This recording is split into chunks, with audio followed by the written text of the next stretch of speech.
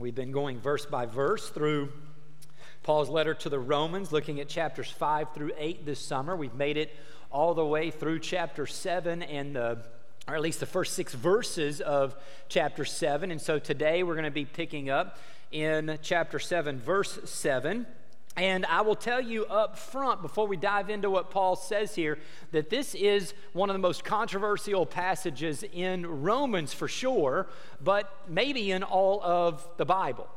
There are Bible scholars who have written commentaries and done deep dives into Paul's letter who write things like this. Thomas Schreiner says Romans 7 is one of the most disputed and controversial passages in all of the Bible. Leon Morris writes, enormous controversy has surrounded Paul's exact meaning of chapter 7. Now, Douglas Moo says this passage is one of the most controversial in all of Romans. Since early in the history of the church, scholars and lay people alike have debated just what experience Paul refers to. The debate, he says, is an important one, for it influences our understanding and practice of the Christian life.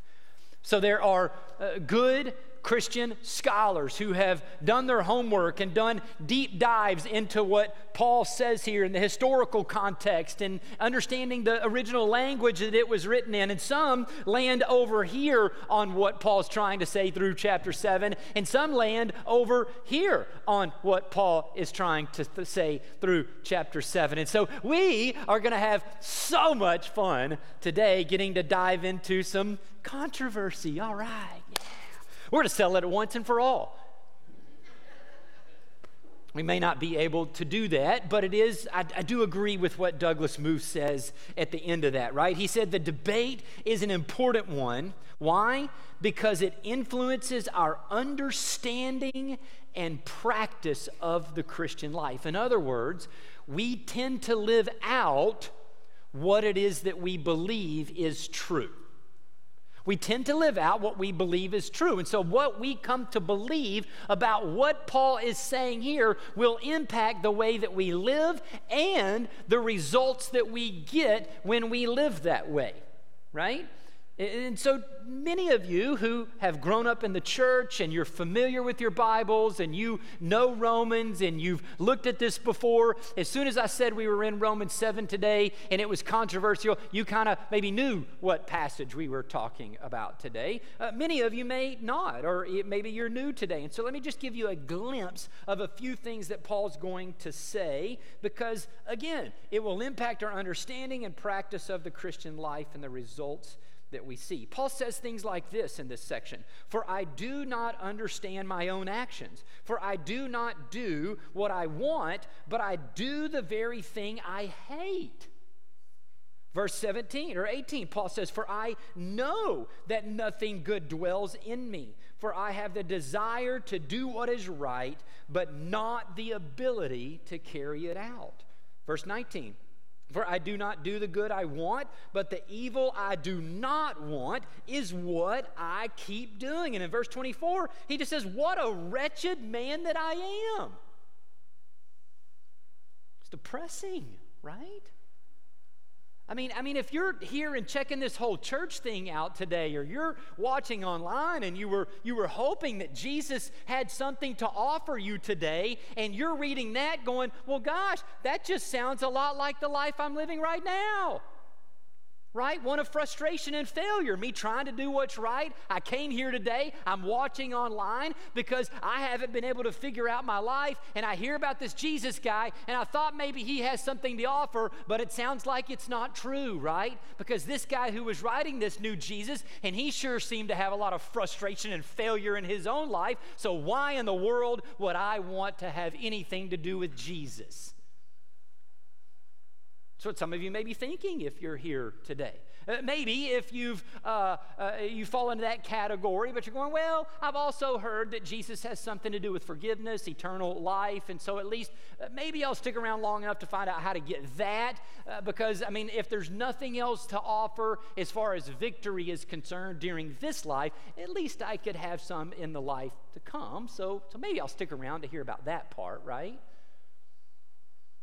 Some of you who are Christians and you hear Paul saying things like that, you read a passage like that and you go, yeah, that sounds a lot like my own Christian life, right? You want to do good, but you just can't seem to do the good that you want to do, right? It's always right there before you. And then you read it and you go, oh my gosh, like if the Apostle Paul can't even do it, then what chance do I have, right?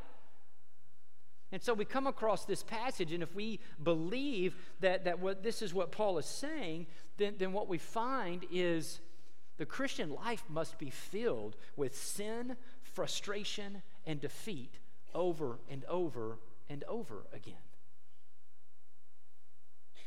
That's what it sounds like, if that's what he's saying, you know? And I feel like majority of Christians and people I talk to, when we come to this passage, there really is no debate. There is no controversy. A lot of you may be going, I don't understand. That is Paul describing his struggle with sin. It helps me in some ways to know that at least the Apostle Paul struggled with sin, since I struggled with sin too, right? And that's what he's talking about. But you've got to admit, if that's what Paul is talking about, that he wants to do good but doesn't have the ability to carry it out, then all that says to us, the truth is that the Christian life is filled with sin, frustration, and defeat. Over and over and over again. Who wants to sign up for that? Except for maybe I get to go to heaven one day. Is that what Paul's saying? Is this what the Christian life is about? Sin, frustration, defeat, failure? I don't think it is. I don't think it can be based on what Paul said before this. Let me remind you of just a couple of things that Paul has said in Romans so far that we've looked at. Romans chapter 6, verse 4, he said, we were therefore buried with him through baptism, talking about Jesus, into death, in order that just as Christ was raised from the dead through the glory of the Father, we too may live a new life. There's something new about this life that we have. It's not like the old one that we had, right? Just a couple of verses later, chapter 6, verses 6 and 7. For we know that our old self was crucified with him, so that the body of sin, or the body ruled by sin, might be done away with, that we should no longer be slaves to sin, because anyone who has died has been set free from sin. So you're going to tell me that the Apostle Paul wants us to know the truth of how we've been set free from sin, but he's going to say one chapter later that the normal Christian experience is to live with no victory over sin. It can't be what he's saying, but most Christians that I talk to feel like that's what Paul's saying. He's talking about his struggle with sin.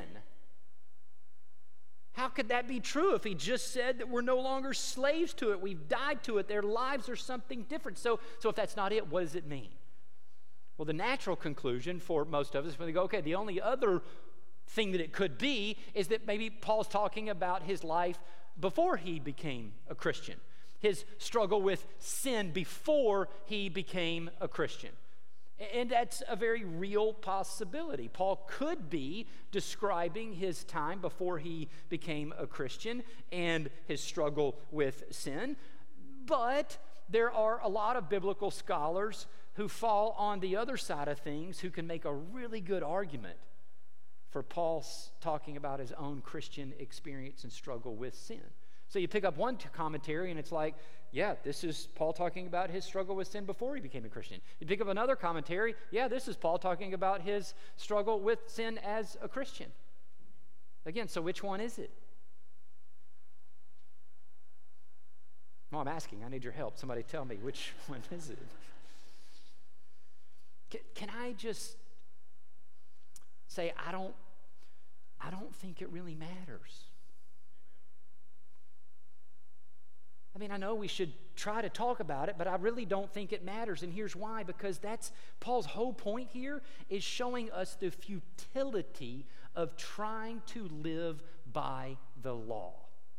His whole point is trying to show us how it's ineffective in producing a holy lifestyle. So either Paul is trying to show us that before a Christian, that his life as a Jew, trying to follow all the rules and all the commandments that were given to him in the old covenant with God, just led to frustration and failure and defeat, to show us its ineffectiveness in trying to live that way as a Christian now. Or he's describing how he became a Christian. The Spirit now is dwelling in him, and he thought maybe the most effective way to try to live it out was to go live old covenant law, and it doesn't work. Either way, he's showing us the ineffectiveness of the law to produce a holy lifestyle. We talked a little bit about this last week, and what Paul said at the very end of this section of Romans we looked at last week was this. Starting in verse 4.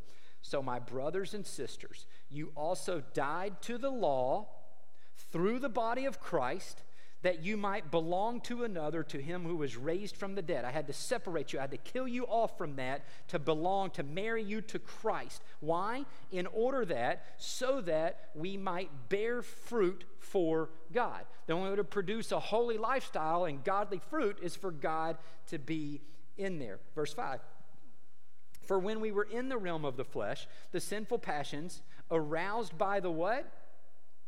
The law were at work in us so that we bore fruit for death. But now, Paul says, by dying to what once bound us. What was it that once bound us? The law, right? You guys are paying attention. We have been released from the law so that we serve in the new way of the Spirit and not in the old way of the written code. So Paul says, you don't try to live the Christian life now that you have Jesus living in you through a spiritual union by living by external rules. Jesus lives in you on a spiritual level, so you have to live the Christian life from a spiritual level. You live it by the power of the Spirit in you and through you. And so now, after declaring that truth, what Paul is going to do the rest of the chapter is just show us how living by the law produces fruit for death, which is what he said in verse 5. As a matter of fact, the Holy Spirit is not mentioned one time the rest of this chapter. You know why? Because what Paul is doing the rest of the chapter is unpacking what he said in verse 5. Verse 5, for when we were in the realm of the flesh, the sinful passions aroused by the law were working in us so that we bore fruit for death. And as he's going to show, let me show you how living by the law bears fruit for death. When you get to chapter 8, he's going to unpack verse 6. How to live by the Spirit. The Spirit's going to be mentioned over and over and over and over again. Why is it not mentioned now? Because Paul's not trying to show us how we live by the Spirit. He's trying to just show us and continue to show us the futility, the ineffectiveness of how living by the law is going to produce a holy lifestyle. It's not going to work. But Paul understands that in saying this now and talking about how sinful passions were aroused by the law, some would wonder if it's sinful. So look at what he says. What then shall we say in verse 7? That the law is sinful? By no means, Paul says. Yet if it had not been for the law, I would not have known sin. For I would not have known what it is to covet if the law had said, you shall not covet.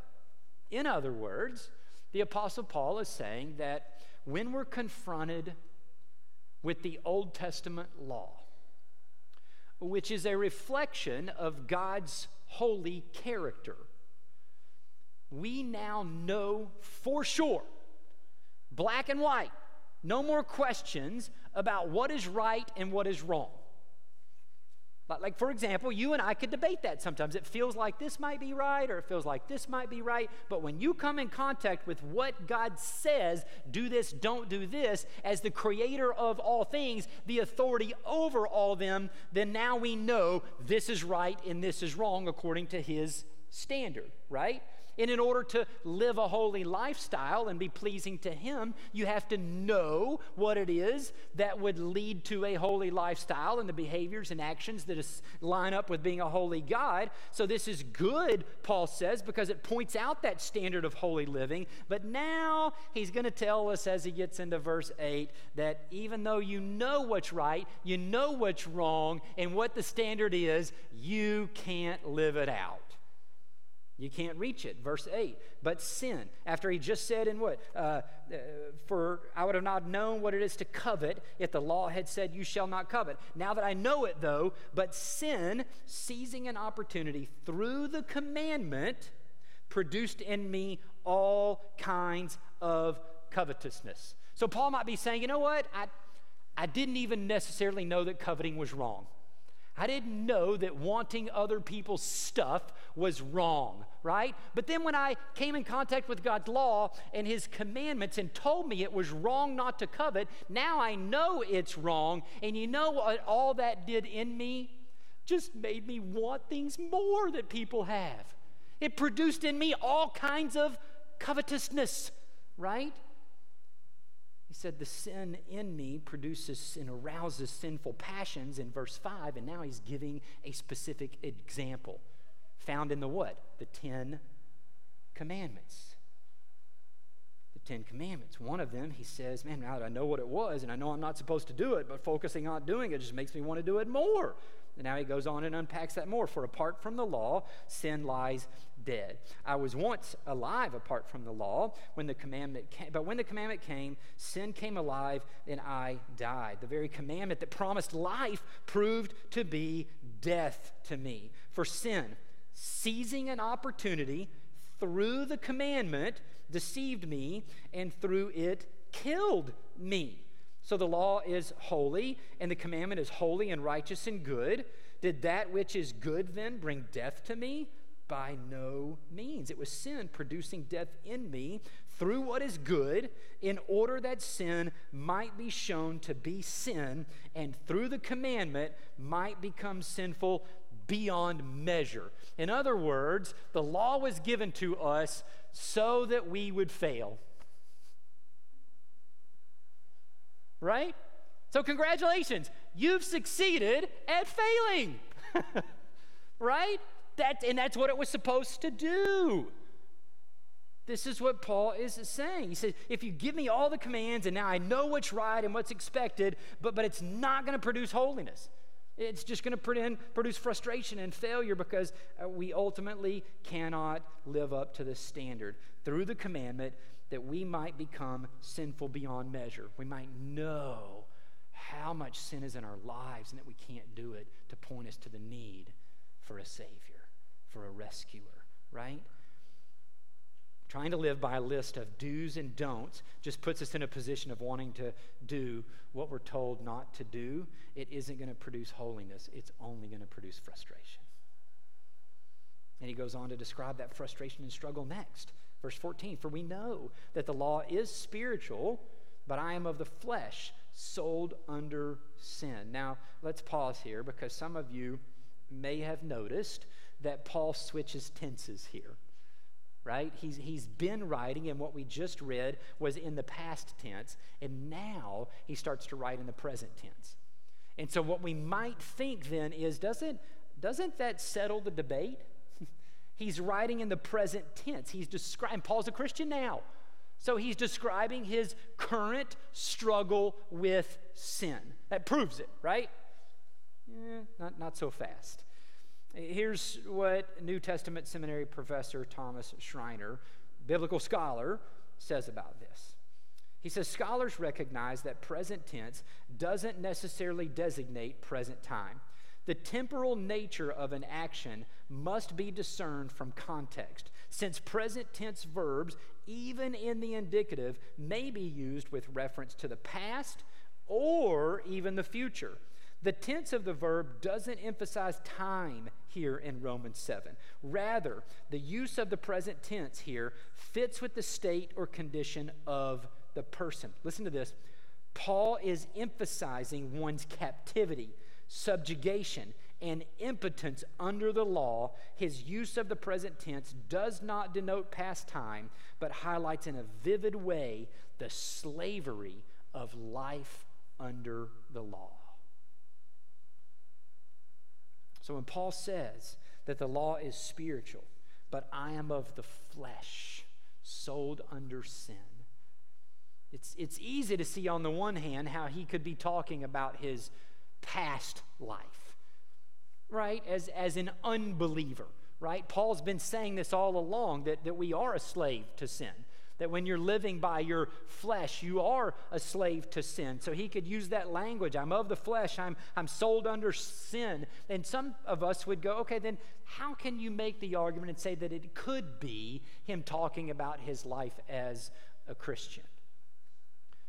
Well, because what he's talking about here is if he means that, is not his normal Christian life of living by the Spirit, but again, living under the law. And when you begin to live under the law, then you're going to, from what Paul is saying here, put yourself back in the bondage that you were in when you were living in it under the first place. He says, no, you're not really in bondage to it, right? Jesus removed the lock from the cage that you were in. You can push it open and you're free. But in your freedom now, you've crawled back in the cage and shut the door by choosing to live by law. You've put yourself back in the same bondage you were in underneath it. So in experience, you're a slave to sin. So either way, again, he's still talking about the futility of living under the law and what's happening, the frustration associated with it. You can see it if he's an unbeliever for sure, and if he's trying to live the Christian life that way and it wasn't intended to be lived out that way, the frustration because you put yourself back in that bondage. He goes on, for I do not understand my own actions. We looked at this earlier. For I do not do what I want, but I do the very thing I hate. Now, if I do not do what I want, I agree with the law that it is good. So now it is no longer I who do it, but the sin that dwells in me. For I know that nothing good dwells in me, that is, in my flesh. For I have the desire to do what is right, but not the ability to carry it out. For I do not do the good I want, but I do the evil I do not want is what I keep on doing. Now, if I do what I do not want, it is no longer I who do it, but sin that dwells within me. So listen, we've looked at a few of these diagrams before throughout this, but I just want to show you again how this ties into what we're talking about here.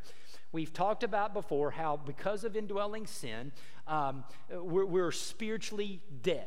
Right? Sin is just, we're all the way running through us. And all that we have, the only option that we have, since God doesn't dwell in us, is to live by our flesh. I can focus on using my mind and my emotions, my will and my body to produce holiness. So you could see how when Paul is talking about nothing good dwells in him, that he said in verse 18, that he's walking in the flesh trying to live out the law and do what he wants to do, that he can't do it. Because nothing good dwells in him there. He can't rely on anything else except his own strength there, right? But look at this other diagram. So again, we've talked about how when we accept Jesus and his forgiveness that he offers us, his Spirit comes to dwell in us, and we're united to Jesus in those ways. Now we can live by the Spirit as our source, but we can still experience sin in those outer two areas. We can still feel like sinning. We can still think about sinning. I can still choose to sin in those ways, right? So when we look at that, now keep that diagram up there and keep looking at that. Go back to verse 6 when Paul said we no longer serve by the written code, we serve by the Spirit. Do you see how he pitted them as two opposite ways of living? Do you see that?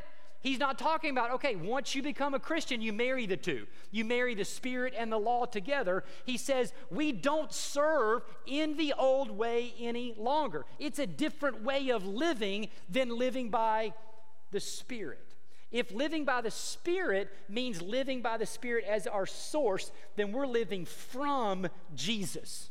From his place of him being our source to provide all that we need for our life and guiding us where he wants us to go and empowering us to do what he's carrying us out to do. But if I'm living by the law and that's pitted against living by the Spirit, then living by the law is not living as the Spirit is my source. What's the only other option that's my source?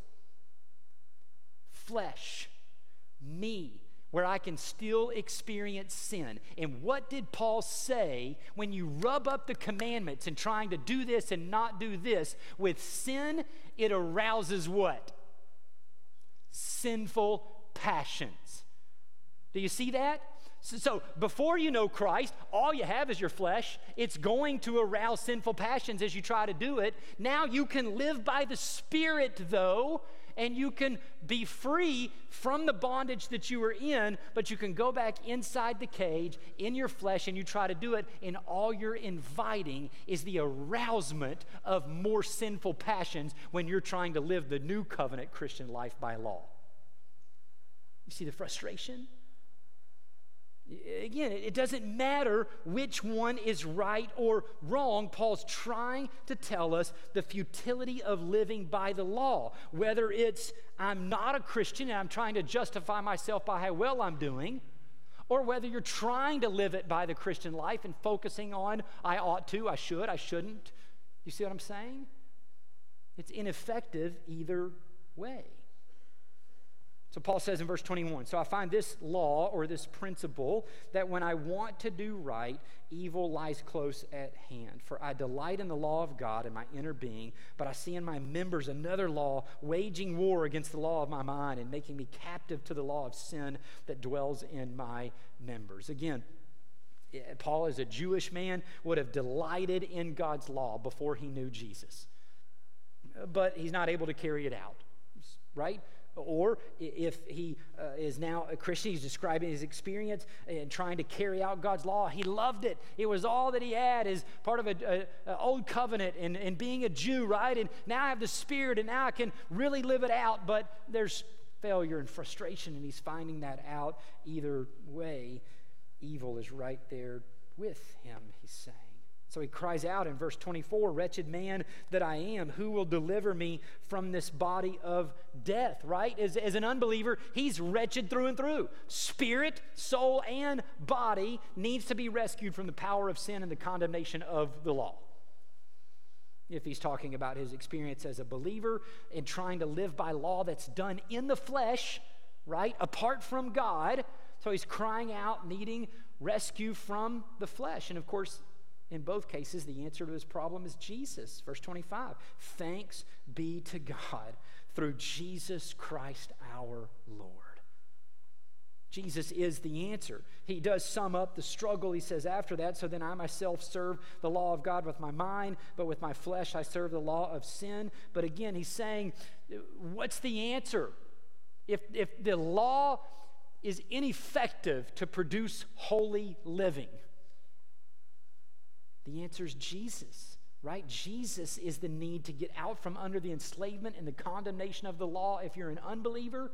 And if you're a believer and you're trying to live it by law, Jesus is still the answer, because you're trying to live the law in your own strength and your flesh. So turn your focus back to Jesus and him being your source, and he'll guide you into the right way.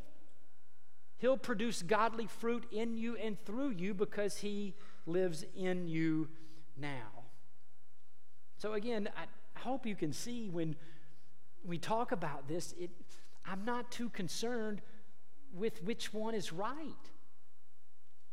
I mean, I tend to believe if you had to pinpoint me on one or the other, I would lean more towards Paul describing his life as an unbeliever, because a lot of the language and the strength of what it is that he's using here seems to fit more with the way he describes an unbeliever than the way he describes himself as a believer. But if I'm wrong and that's true, you can see how it's still based on the futility of living it by the law. Either way, his point is we aren't justified by the law, and you don't live the Christian life by the law. And I hope that that's helpful to those of you who are here, because again, most of you have said yes to Jesus who are here. Maybe you're watching online, and you've always thought that Romans 7 is talking about Paul's struggle with sin. Apostle Paul can't even do it. See? There's no hope for me either, and we just live in sin. We live in defeat. We live in frustration. We live in failure. Or you thought that the way to live the Christian life was to focus on the 10 Commandments, all the rules. I know I'm not supposed to do all the ceremonial and the sacrificial laws and all of that, but it's still the moral law. I've got to follow the moral law. I've got to follow the 10 Commandments, right? Well, Paul used one of the 10 Commandments to give us an example of what happens when we focus on one of the 10 commandments. It aroused him to want to break it more. And it just produces failure and frustration. We can't go, well, why can't I figure this whole Christian life thing out? It doesn't work. Because we've been trying to live it the wrong way. We don't live the new covenant life through law. We live it by the Spirit. And Jesus will always, through his Spirit, lead us in the right way.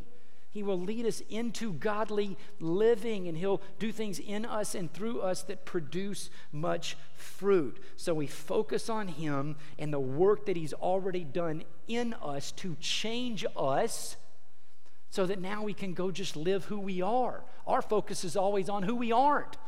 I got to change who I'm not being through my behavior. And over, Paul has said throughout Romans, this is who you are. The truth of who you are is the old you is dead and gone. You are no longer a slave to sin. You are dead to the law. You can live in victory over sin because I live in you and will live my life through you now.